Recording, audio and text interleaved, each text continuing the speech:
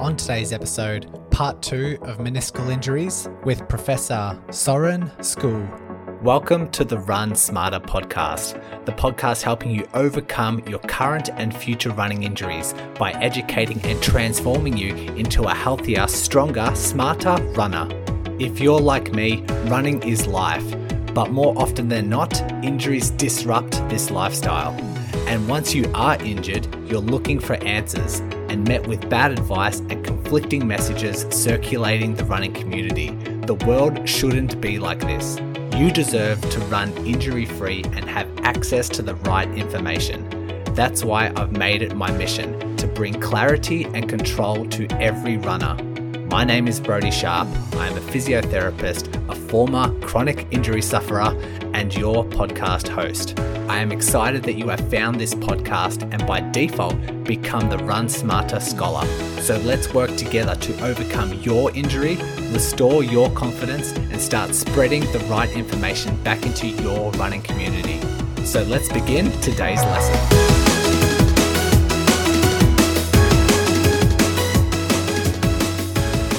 Welcome back. Welcome to part 2 of this two-parter where we're delving into all things meniscal injuries, management, treatment, prevention, and this episode it promises to deliver just that.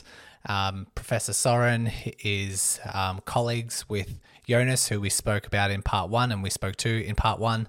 And we dive straight into the connection between meniscal injuries and osteoarthritis and the careful relationship between the two.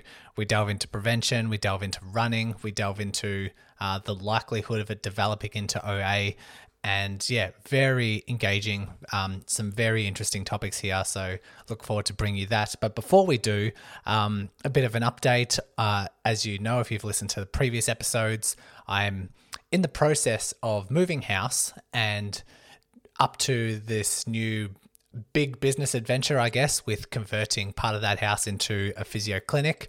So I'll still be primarily, especially with COVID and lockdown restrictions these days, doing most of my online physio like I have been in the past, but we'll slowly be converting the house, part of the house anyway, into a clinic and starting to see people in person when we're allowed to.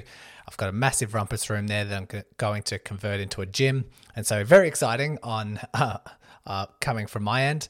And I'll keep you guys up to date on how that's progressing, and maybe on social media, we'll let you know when, the gym gets converted or when I get new equipment coming in, those sort of things, because I am very excited and I need to tell some people. So the podcast audience, you'll have to listen.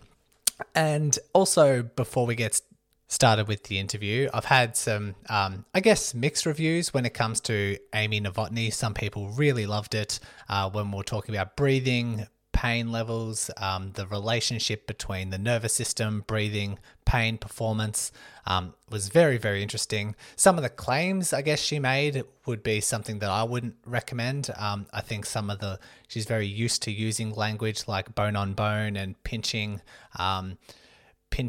bones and that kind of derogatory terms that, like I said, I wouldn't use. But I think we cleared things up really nicely, and the overall message, the overall takeaways were just really profound. And I thought it was something that I hadn't really explored much, something I'd been very curious about, and was happy with the final product. And I thought I'd share a comment coming from one of our new patrons, Terry, and he left a comment on the podcast Facebook page or the podcast Facebook group and asked if I could share it out, and he was more than happy for me to read it out. So this is just his experience after listening to the podcast with Amy. So he writes, "I was pleased to hear Amy state that nasal breathing is more efficient than solely breathing through the mouth, as I've read this in a number of publications. I was on a 60-minute treadmill run when listening to the podcast, so in the last 30 minutes, gave some of what I was hearing a go, mainly letting my tummy and rib cage drop to relax and focusing on breathing through the nose and the mouth. Having dropped my belly, the first thing I noticed was that my feet seemed to disappear from view a lot sooner as I moved over to the leading foot, courtesy of my spare tire. Despite this, I have I have to say, after a few minutes, felt more relaxed in the movement and comfortable running this way. The nasal breathing was a little bit more of a challenge, but strangely seemed to come up with a workable pattern of 4 lots of nasal and mouth breaths, followed by 1 deep nasal breath in and then out through the mouth, and just going through, repeating that cycle. An unusual approach, I know, but it seems to tick all the boxes in being comfortable while allowing to maintain a steady breathing rate, which I think is a pretty sensible decision. Terry goes on to say that after a few minutes of practice, I was then able to increase my pace to 13 k's per hour following this process, and finished the session feeling relaxed with no stress in the body at all and completely in control of my breathing. This compares to my runs over the past couple of months, where anything above the speed of 11.5 k's over an extended period of time would have me panting at the end. So pretty good finding. Perhaps this is just one of those good runs that happen from time to time. No doubt the efforts that I've been putting in with strength training have contributed to the improvements too. Well done, Terry. Claps from this end of the microphone. Well done. And he goes on, it has certainly sparked my interest through to the extent where I'm going to work on this process for the next few weeks and see what happens. Congratulations on the terrific podcast. Apart from being really interesting, I've learned loads about how so many aspects of running that previously had not paid much attention to, and I'm convinced that it's made me a smarter, more successful runner. Thanks for sharing that, Terry. Thanks for sharing your experience, and I encourage any other runner, whether you've implemented something, whether it's worked, hasn't worked, please share your experiences, because I'll be more than happy to share it on the podcast. And yeah, I think it's a really good idea. So thanks for that. Let's dive into our interview with Søren. I think during the interview, there was some slight lag issues from my end, because as we're moving house, we've just yesterday disconnected the NBN, and so just relying on local Wi-Fi. And so there was a bit of performance issues, a bit of lag, but with the editing on board, I've managed to splice it all together. That's really nice and seamless. So hopefully enjoy. Søren, welcome to the podcast. Thanks for joining me today. How about we dive in with just talking about you as what your background is like, and what sort of studies you've been in, how you got involved around this particular interest. Yeah, sure. So I've been a researcher for more than 10 years now. And at the beginning, I focused on knee osteoarthritis. Both because of my background as a physiotherapist, working with exercise as treatment, but also due to the fact that I was very interested in questioning, or at least evaluating, some of the more established treatments that were out there for osteoarthritis. And that's why I started off with a very challenging trial, I would say, a trial of knee replacement surgery as compared to non-surgical treatments, or in addition to non-surgical treatments. And at the same time, or after that, my interest grew in directions related to knee osteoarthritis, which is also meniscal tears and degenerative meniscal tears, which will be part of our focus today. I guess in the last 10 years, my interest has also changed a bit. So it's not only in knees, it's also hips. It's also related to people with other chronic conditions like diabetes, cardiovascular disease, COPD, and even people with more than one chronic condition, which is really a problem today in the community. A lot of people is actually affected by more than one condition. Yeah, and I think this is going to segue really well into what we had with our conversation with Jonas, and talking around meniscal injuries. He sort of highlighted the link when it comes to meniscal injuries and the development of osteoarthritis. And so I think the conversation will flow really nicely into this episode. So I might as well just start off by asking, why is there such a link? I don't think we delved into this too much with Jonas, but we recognize that there was a link between meniscal injuries and the development of osteoarthritis. But why is there a link there? What's actually occurring? Yeah, it's really interesting. I think it's important to think of the knee, the healthy knee.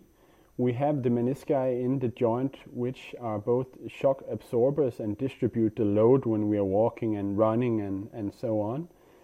And if they are injured, then part of this shock or part of this load will be distributed over the cartilage.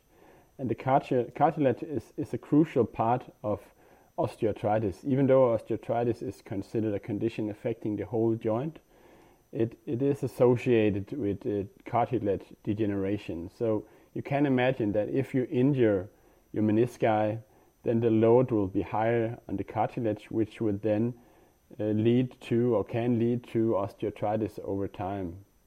In fact, and this is something I think is really important to highlight, you can have osteoarthritis quite early, as we know that around 50% of people who have a severe knee injury, that could be an meniscal injury, but it could also be ACL injury, would actually have osteoarthritis 10 to 15 years later, which means that if you had the injury at 15 or 20, you would have actually have the risk of having osteoarthritis before 40. So it's not only a condition affecting people that are middle-aged or older.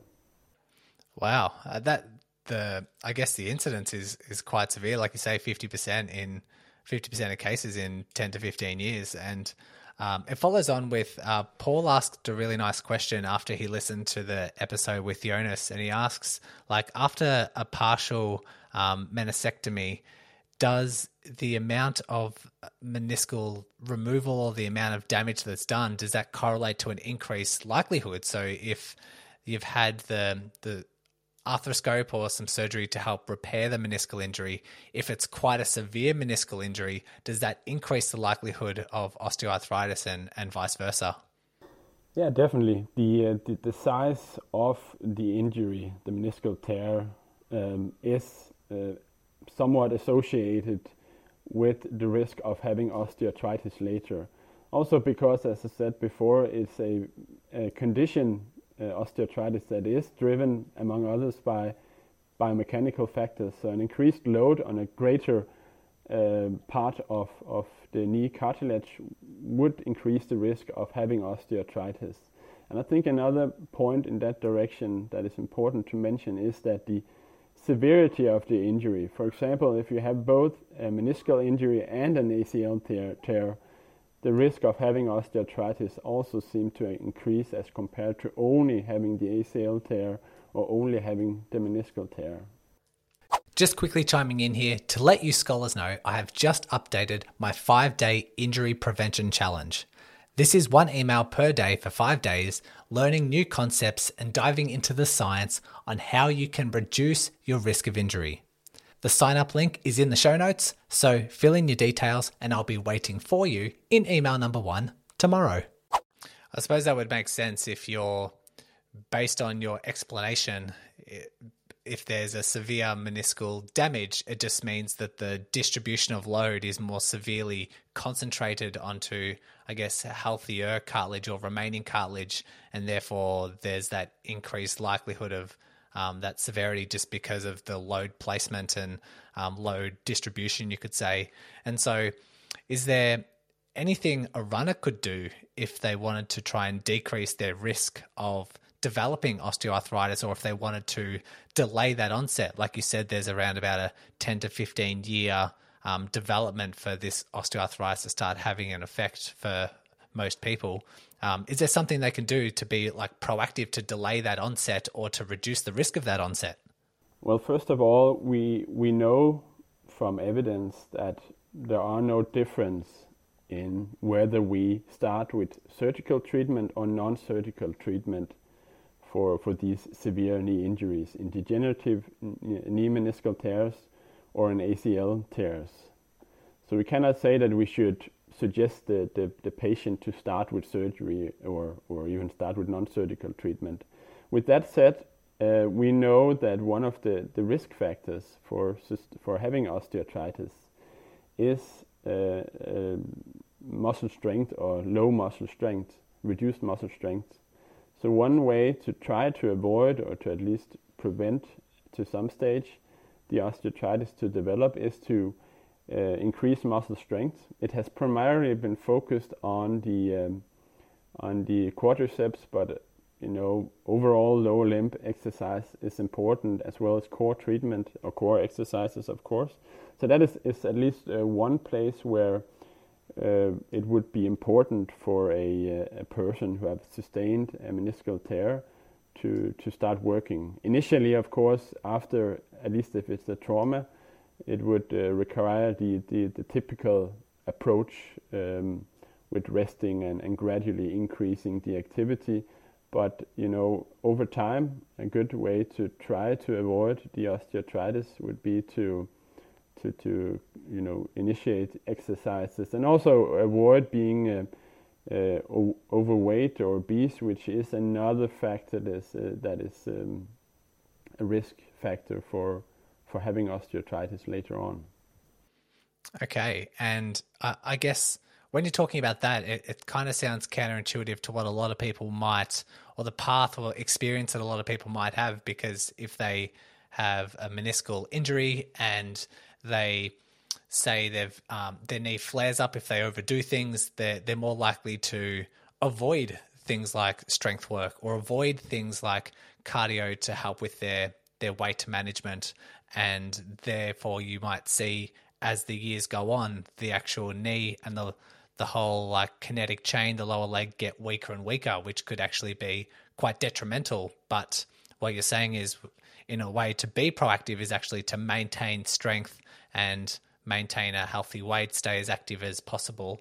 So is there a safe way to do that? Like, are we basing on symptoms? Are we basing it on like a particular type of exercise? Are we talking about non-weight bearing exercises? Are there any guidelines around that strength training?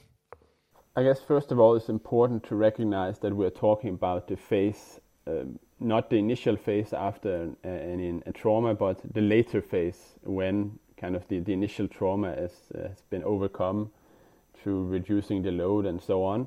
But if we're talking about that phase, we know that any type of exercise is good for people with degenerative meniscal tear and osteoarthritis.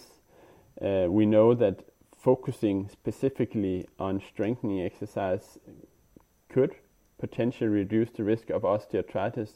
But the other types of exercise, like neuromuscular exercise, which is somewhat a combination of different types of exercise, but it has a more functional approach. It could be, going up and down of a step bench. It could be rising and sitting on a chair, and then of course adding weight if that is necessary, but focusing on the actual movement, the alignment of the foot, knee and hip on a straight line, instead of focusing on putting more and more weight on. It's the actual alignment that is important for that type of exercise, and that is weight bearing. And the same goes with the strengthening exercise. We cannot say that it shouldn't be weight bearing. Of course, if it increases your knee pain, you should consult a physio and have adapted exercises, not just keep on going.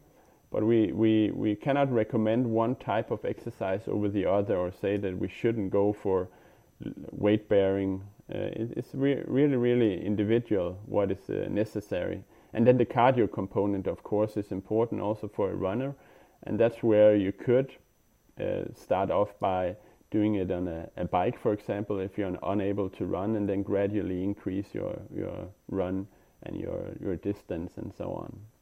I guess that's a really nice way of transitioning into running and running advice, because I think weight management and just running itself would have a really nice effect on strength of the knee, strength of the hip, strength of the ankle, and potentially helping with that, like I say, that neuromuscular control that you were talking about. So if someone is following just say surgery after having a meniscal injury, and they're well into like the kind of end stage, they've done all their rehab, built up strength and remained or gained a lot of function, is running still okay for this type of population if we know that there's such a high risk of developing this osteoarthritis because of that load distribution, and loading of the joints might lead to an increased risk of developing OA.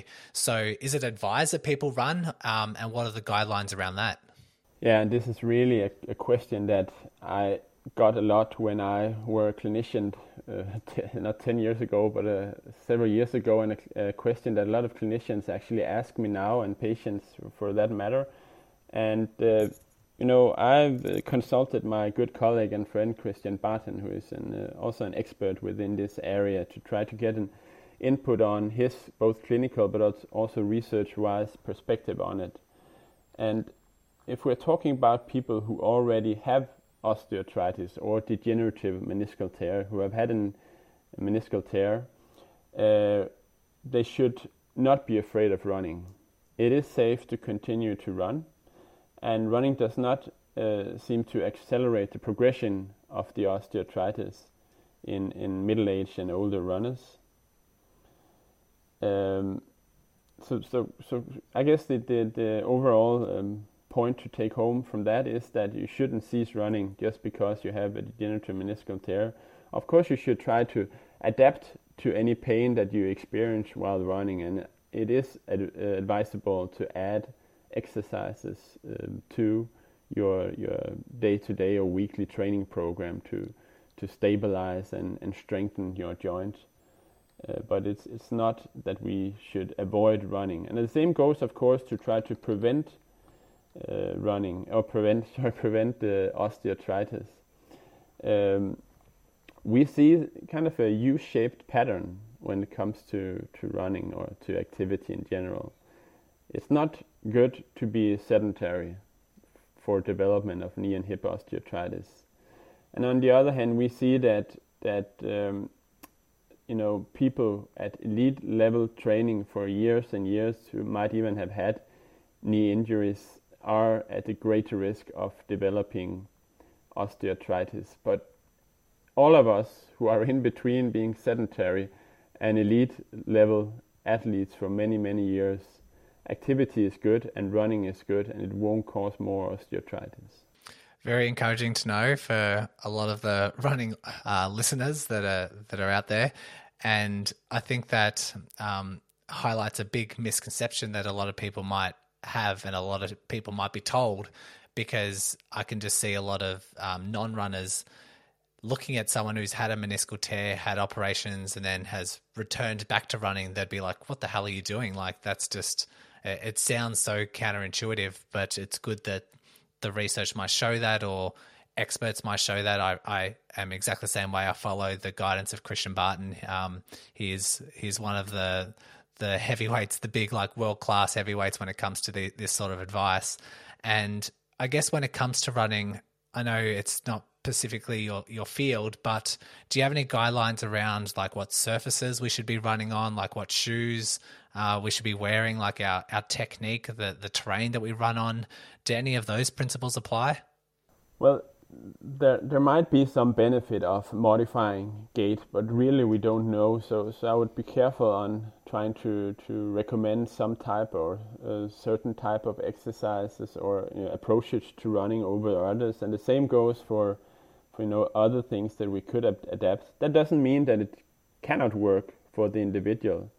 It just means that the evidence around in this area isn't perfectly clear yet. So of course there are some. It could be clinical recommendations out there, but based on the evidence, we cannot perfectly, with certainty, say that we should run on with specific shoes or cadence or whatever.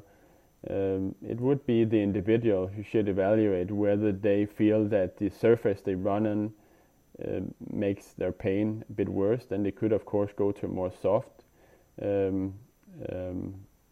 running surface. On the other hand, some people with osteoarthritis feel that running on surface that is a bit more soft makes their leg or knees a bit more unstable, which could also cause pain. So overall, you could say that I have no firm recommendations in this field, but that you should, as an individual, see what kind of evaluate or monitor how pain develops running on different surfaces and find what fits you.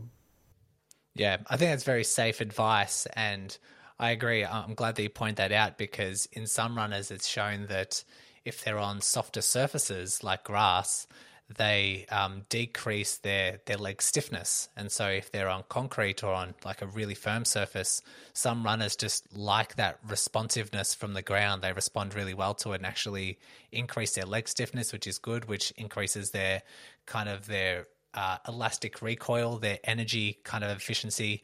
And so I guess the safe thing to do is to, like you say, try things out and as an individual see what's working for you and what isn't working for you. And I think particularly if you have had a meniscal injury or if you have had if you're following post-surgery and you're into fully functioning, I think activity modification is something that people need to learn, because training errors amongst runners is very prevalent. Like, we're usually not as sensible as we should be. So like a spike in mileage or a spike in, say, terrain. I think people who are this type of population need to be very careful about how they manage their loads.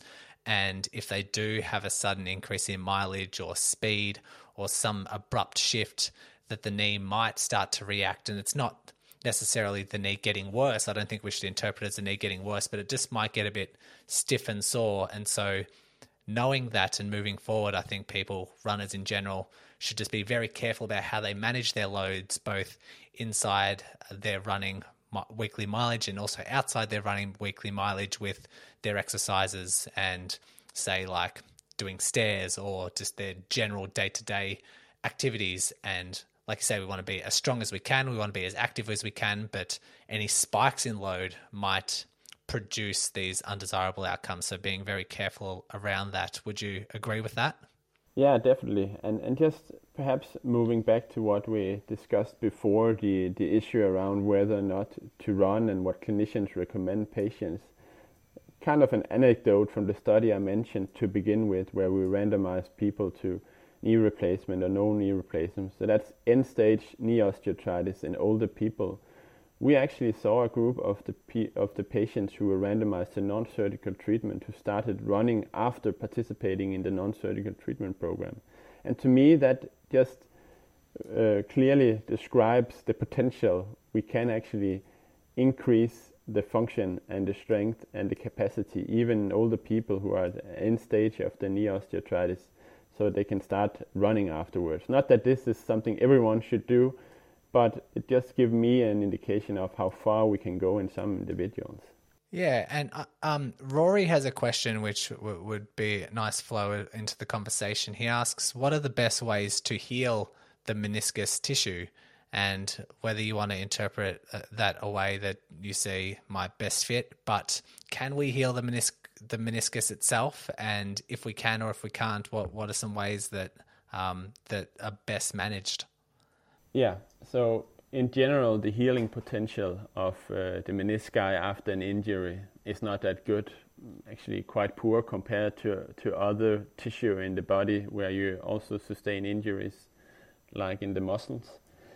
And it's also influenced by the size and location of the tear and the age and activity level or other related injury, as we talked about before. You can divide the menisci into different portions or areas of where they are located. What you could call the outer portion, which some call the red zone, has a good blood supply and can therefore, or is therefore more likely to be able to heal if the tear is small. In contrast, the inner 2/3 of the menisci, which some call the white zone, does not have good supply, and tears in this region are typically not as good as healing as the outer parts.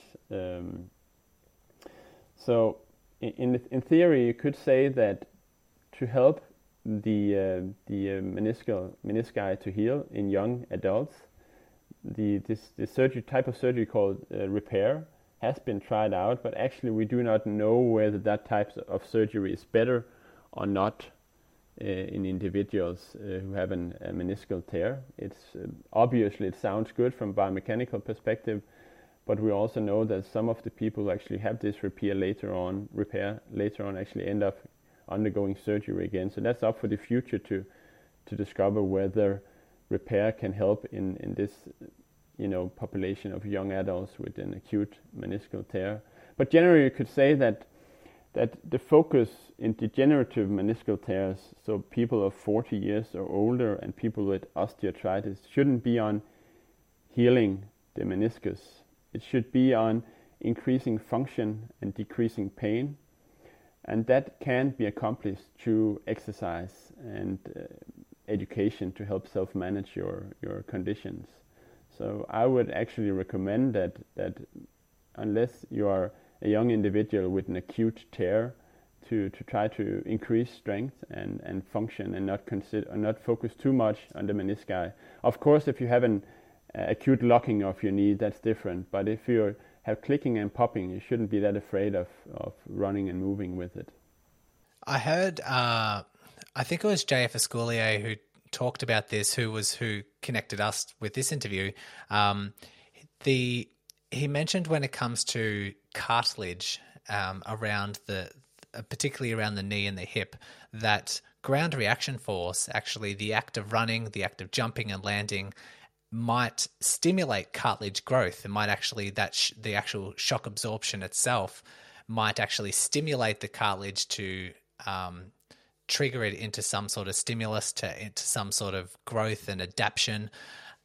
Is that what you see in your research when it comes to the acts such as running, jumping, landing, and participating in those sort of ground reaction forces? So my research is not that focused on the more mechanical aspects or the measurable aspects, but I have read a lot of the great work that JF Escoulier and his colleagues have done, and I think what is important to say that in the healthy joint, the changes to the cartilage following running are transitioned.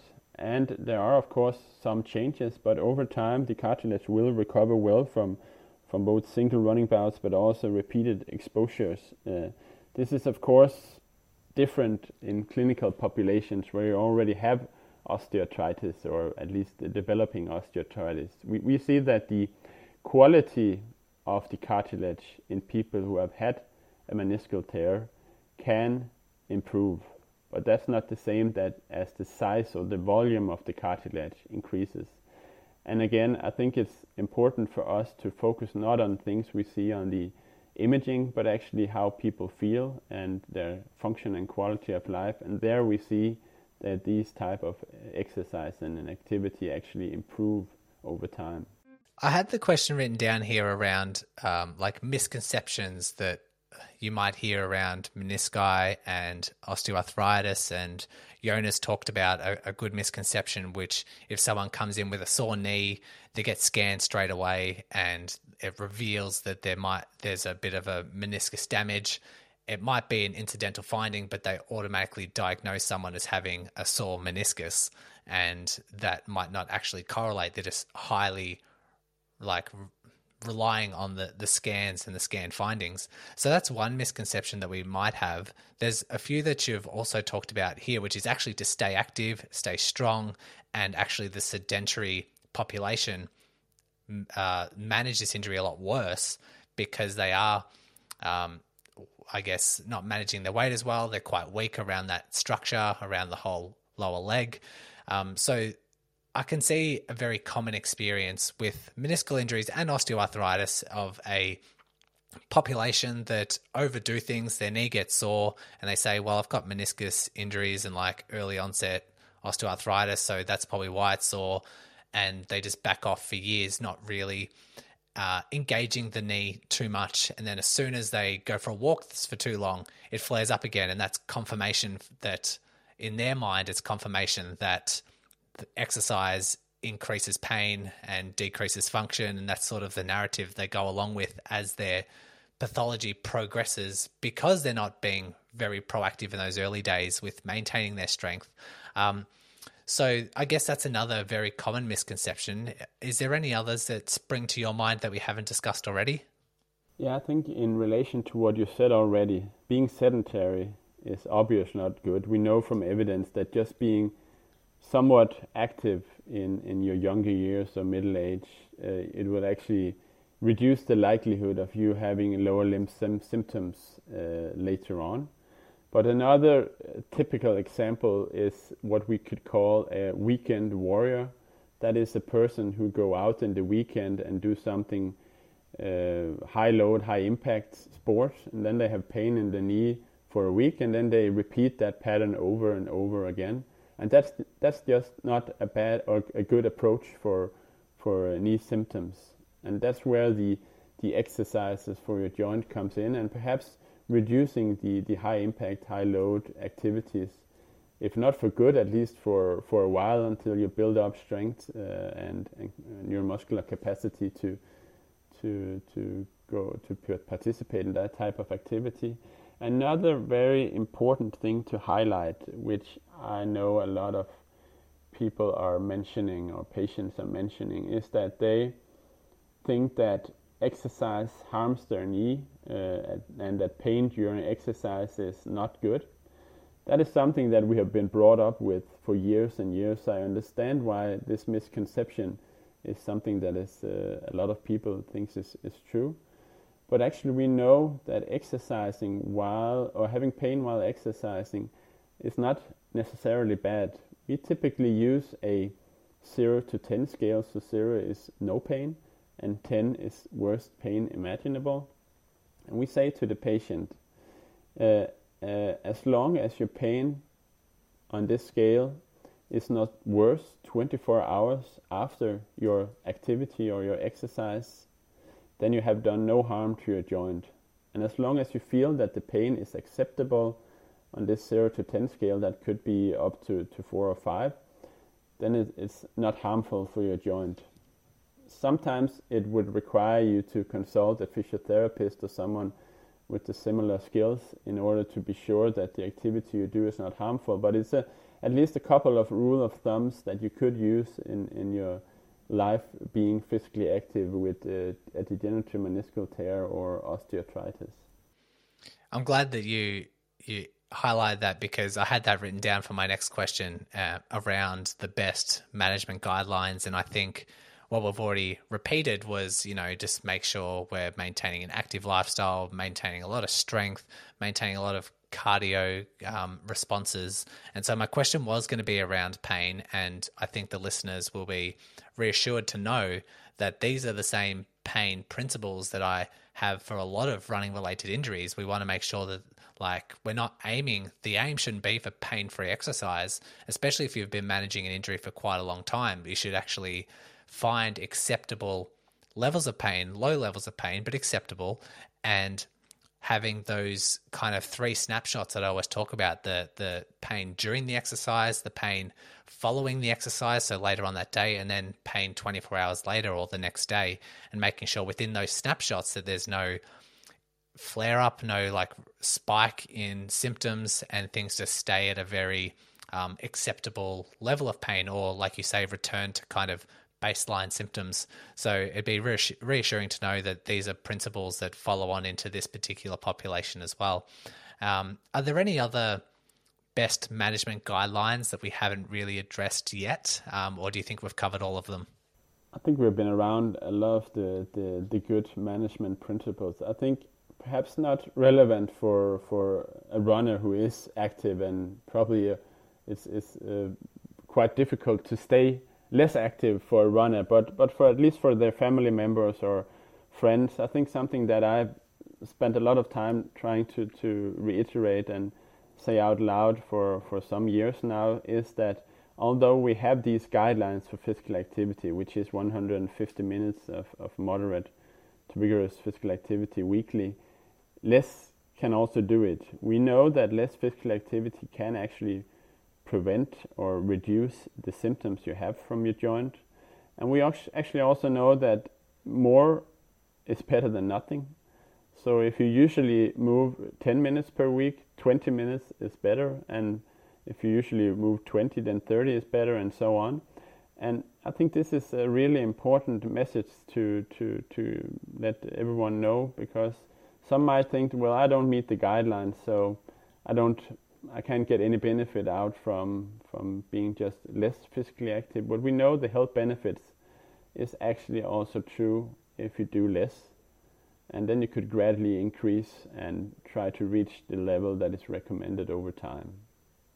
In addition to that, I'd say that if you have pain, another important aspect in addition to maintaining a healthy weight and exercise is the self-management. And we have spoken a bit about it already, but something you could consider if you have pain is to try to find ways to reduce the load you have in your daily life. One good example is if you're mowing your lawn and it takes 1 hour, then instead of trying to do the full 1 hour, you could divide it into smaller pieces like 20, which I think would actually help also decrease the pain you feel in your joints. So try to look at your day-to-day activities and see which activities is actually causing the pain, and can I reduce them or do anything to reduce the pain that I feel after participating in these activities.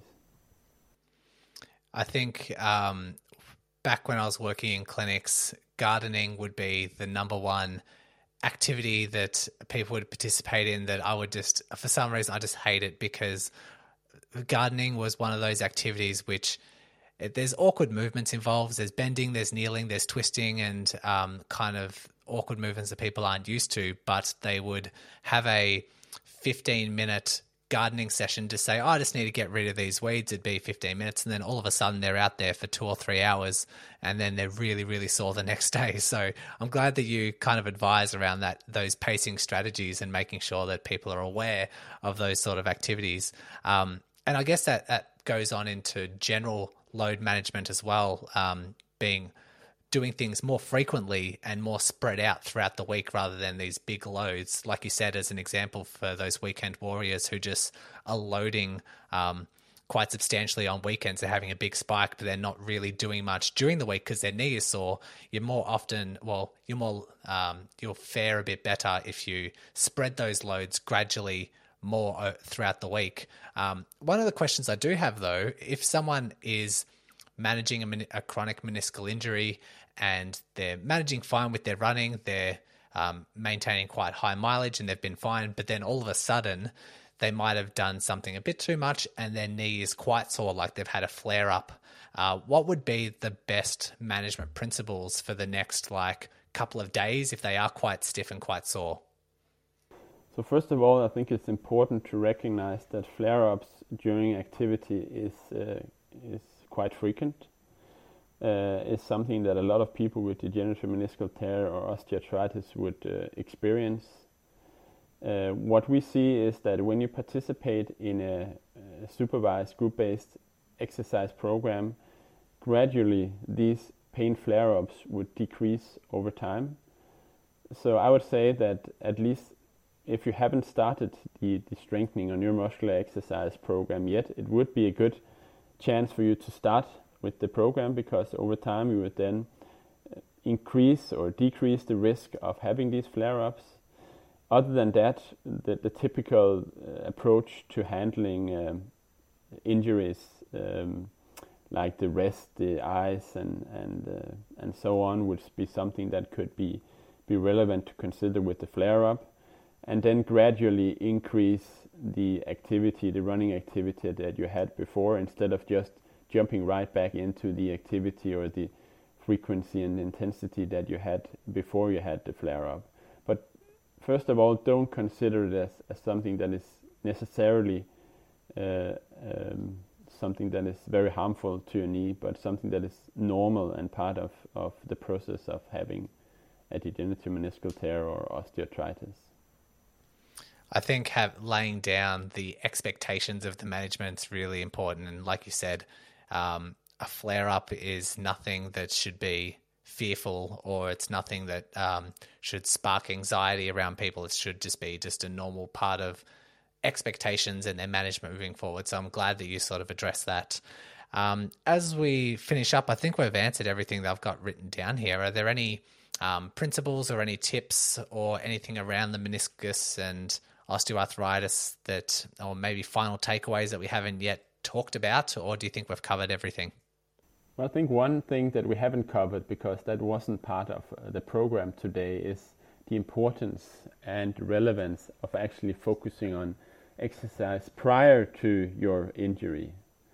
If we look to high impact sports like handball or football or soccer, whatever you'd call it, we can actually see that a neuromuscular exercise program as part of your routine prior to the specific sport that you participate in can prevent the injury rate by around 50% in these high impact sports. Of course, it's not the same for knee or for running, because running is different from playing high impact sports. But I think there are some very interesting and relevant take-home messages from that. That is that trying to prevent the injury is really important. And we know from running that this is challenging, and it is not that we have firm, solid evidence that the same goes for running, but I think it's something that is relevant to focus on, to also build the strength prior to, or try to avoid an injury. It's always good to take that preventative approach, and it's good to know the importance of that preventative approach as well. So a really nice message to finish up on. And like I said, I wanted to do an episode around meniscal injuries. And so I reached out to JF Escoulier and I said, who should I reach out to? Who's your pick? And he's gone straight away, like, contact Søren. And I'm so glad that you agreed to come on to share this wisdom. I think being a part of clinics and a part of all the research that you're a part of, just a world-class, a really wealth of knowledge on this topic. So I'm really happy and very grateful that you've come on to share the knowledge. So thanks for coming on and sharing. Yeah, and thanks for inviting me. I think this is a really important aspect, and I really want to congratulate you on bringing this up, because it is really, really important. And that concludes another Run Smarter lesson. I hope you walk away from this episode feeling empowered and proud to be a Run Smarter scholar. Because when I think of runners like you who are listening, I think of runners who recognize the power of knowledge, who don't just learn but implement these lessons, who are done with repeating the same injury cycle over and over again, who want to take an educated, active role in their rehab, who are looking for evidence-based long-term solutions and will not accept problematic quick fixes. And last but not least, who serve a cause bigger than themselves and pass on the right information to other runners who need it. I look forward to bringing you another episode and helping you on your Run Smarter path.